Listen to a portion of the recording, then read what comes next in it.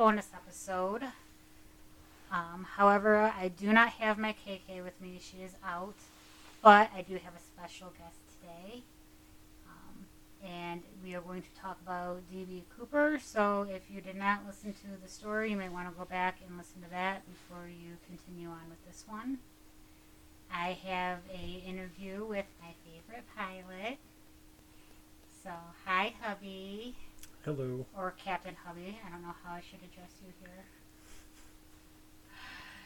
So, how long have you been in the aviation field or piloting? Since 2003. So, almost 20 years. It's a long time. It's a minute. So, it's a pretty cool field, right? It can be. From my perspective, when we go anywhere or see people, they're always fascinated with your job. They always have questions. I walk away, come back, they still have questions for you. So does that get old? Does it get exciting? It's exciting if it's a new person. If it's the same person asking the same question over and over again, it can get old. Either way, it's still got to feel good that people are interested in what you're doing. Yeah, I like sharing. It's part of, I guess, opening people's horizons. Well, at least you get a better view. You should see the views I get at work. Yeah, I can't complain with the view. It's pretty outstanding. Okay, so you're familiar with the D.B. Cooper case, then? I think so, as much as I can be. Okay. Well, a lot of people have questions. Nobody solved it, spoiler alert. So, they say that the flight landed in Seattle and Cooper exchanged his 36 passengers on the plane for the money and the parachutes. He did keep, obviously, the crew members and the pilots on the plane before they took off to Mexico City. Why wouldn't the pilot or the airport call the cops when they refueled and then picked up the money? I have no clue. The standard operating procedures that we have now are completely different from when they were back then. Back then there was a lot less hijacking going on. Now, post 9/11, there's very strict rules that we have to follow that we adhere to, and it would not happen. Yeah, I mean, we do take in account that it was 1971 when this happened. So the odds of that happening today are going to be way harder to get away with. To do the same exact thing, it would be impossible. It would not happen. So that makes all of us feel a lot better down here. So security is tighter. Yes. So he brought $20 to a one-way ticket on Northwest Oriental Airlines. $20. Now, I mean, I can't believe that's going to get you very far traveling in the plane today. Well, you can still find those $100 tickets that'll take you from, Michigan to Florida. I mean, you just have to look for them. So Spirit back Airlines. then, it's it's Spirit, yeah. So it's possible. I mean, it did happen. So it happens, and airline tickets prices have not gone up very much. I was saying $20 though seems super cheap. But he wasn't planning on coming back, so whatever. Right. And they had smoking sections back then too, so. Oh, he was smoking, all right. So he also requested that the plane stay below 10,000 feet. Now, and it also said it was dark and it was raining and they were by wooded areas. And then a combination of all that. Is that possible? It's very possible. I think I counted 4 volcanoes around that area that go over 10,000 feet. The Victor 23 that they're supposedly following, that stays well clear of all of them. He could be quite a bit lower than 10,000 feet even. It's, I think he might have picked that altitude more for pressurization and being able to stay alert, because at that altitude you can do normal things and not pass out from lack of oxygen. Once you start going above 10,000 feet, that starts going downhill real quick. And that probably helped that he had a pilot that knew what he was doing too. Well, if he requested 10,000 feet, then that would mean that he knew what he was doing. So it's possible that, I mean, he has some experience with aviation somewhere. So they did say it was a little after 8 p.m. near Seattle, Reno, Nevada area. Um, is that easy to pinpoint? I mean, that's kind of, or is that like a big. That's impossible to pinpoint. I measured it. It's like 500 miles.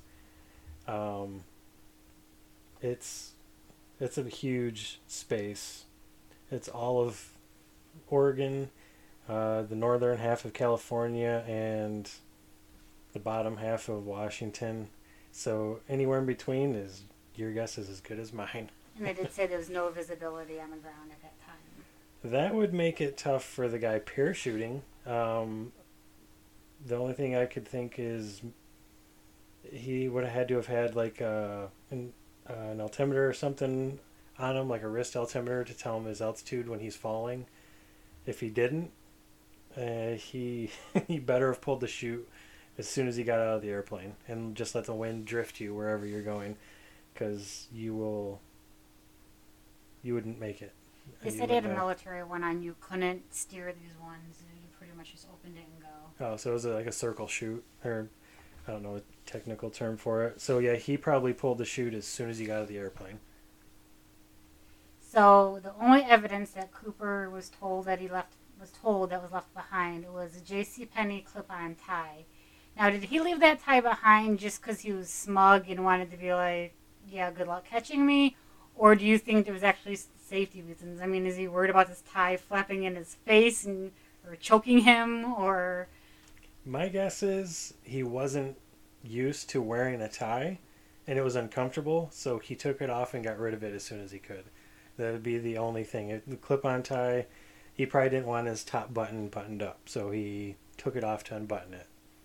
so after we talked about it and heard the story and, talking to you and Crystal and everybody, me and Crystal both kind of joke like, this is pretty impressive. I mean, nobody got hurt, nobody got killed. Like, what are your thoughts on the whole story? Um, it's pretty amazing. I mean, back then you could get away with so much more. Radar coverage is so much lower. Um, the day that he picked even helped him as far as weather, because there was military fighter jets following the 727, but they couldn't really keep up with them because they were doing about 170 knots, and the fighter jets can't go that slow, or couldn't go that slow, I guess. So they couldn't really stay with them. They had to kind of slow down, go past them, and then loop back around and keep doing circles, basically flying circles around them. And they couldn't see the aircraft either. They couldn't get close enough to be able to see them, and they wouldn't have been able to pinpoint when he actually jumped out of the airplane. So it's pretty amazing. Like, radar coverage isn't that good below 10,000 feet out there. It's kind of spotty. So it's kind of like a perfect storm. The only the only thing that could have changed anything is if they would have done something on the ground in Seattle. I mean, other than that, it's as soon as they took off out of Seattle, he's basically a free man.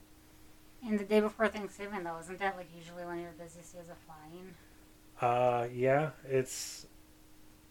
That's one of the busiest times of years for sure. And I mean, once you're in the air, it doesn't really matter how busy it is, but there's a lot of people there, so it's easy to overlook somebody when there's a million people trying to get on an airplane. And back then, you didn't have TSA, so everybody can go right to the gate to say goodbye to whoever. So there could be 3 times the amount of people standing right outside the gate as there are actually taking the flight. So it's easy to lose somebody in the crowd or just not notice them. So like I said, it's kind of a perfect storm of the day he picked, the weather, just everything about it. But he does research for sure. He had to have. But, it's kind of that side of the country, the northwest corner, I mean, they're pretty well known for having not nice days and cloudy weather, foggy weather. Now, do you think he made it? Do you think he flunked? Or do you think he actually survived this and that's why they never found him, the parachute? They found some of the money. They found like $5,000 of it. Some kid found it on the beach. But other than that, nothing has been recovered. I would I would guess that he didn't make it, but I mean if they've only found a little bit of the money and nothing else, it kind of makes me think that he pulled it off. It seems like even now I think you would still be able to go out there and find pieces of the parachute, something, unless he packed it all up. And I mean if you don't find anything, he probably made it, packed it up, and booked out. And he obviously used an alias of some sort, so your guess is as good as mine. You think they were onto something without a paddle? Maybe he burned the money to stay warm. Well, it makes for a good tear. movie. Yeah, makes for a good movie. But I think if he had all that other experience, it wouldn't have been that big of an issue for him to probably keep warm or have something with him. I mean, if he technically had a bomb, maybe he had a whole bunch of survival equipment in his briefcase instead of a real bomb, and he was able to use that. It just, I don't know. I guess we'll never know what happened to D.B. Cooper. There's been plenty of speculations. There's documentaries on it, as you've said before. But it's a crazy story. But I do appreciate you coming in here, taking the time. No problem. Thanks for having me. Always. I'm sorry you couldn't have the experience with KK, too. Oh, next time. Is there anything else that you want to say, or, from anything from the pilot point of view, the story, Well, yeah, they've changed, even the 727s, they've changed regulations about when the aircraft leaves the ground. They actually have, it's a thing called a Cooper vane now that keeps the back door closed when it's in flight. You can't open the back door in a 7.2 now. There's some regulations saying that you're not able to. You have to somehow secure it so it doesn't open. was it named after him? Yes. Really? They did. Yeah. That's pretty cool. So, yeah, there were some changes. I mean, Okay. Well, D.B. Cooper, if you're listening, come talk to us. Let us be the first to know. Okay. Well, again, thank you for coming on. It's been a pleasure. you're welcome. And I'll meet you in the living room for a movie night here in about 20 minutes. Sounds great. All right, and thank you guys for listening. Until next time, we've got to go.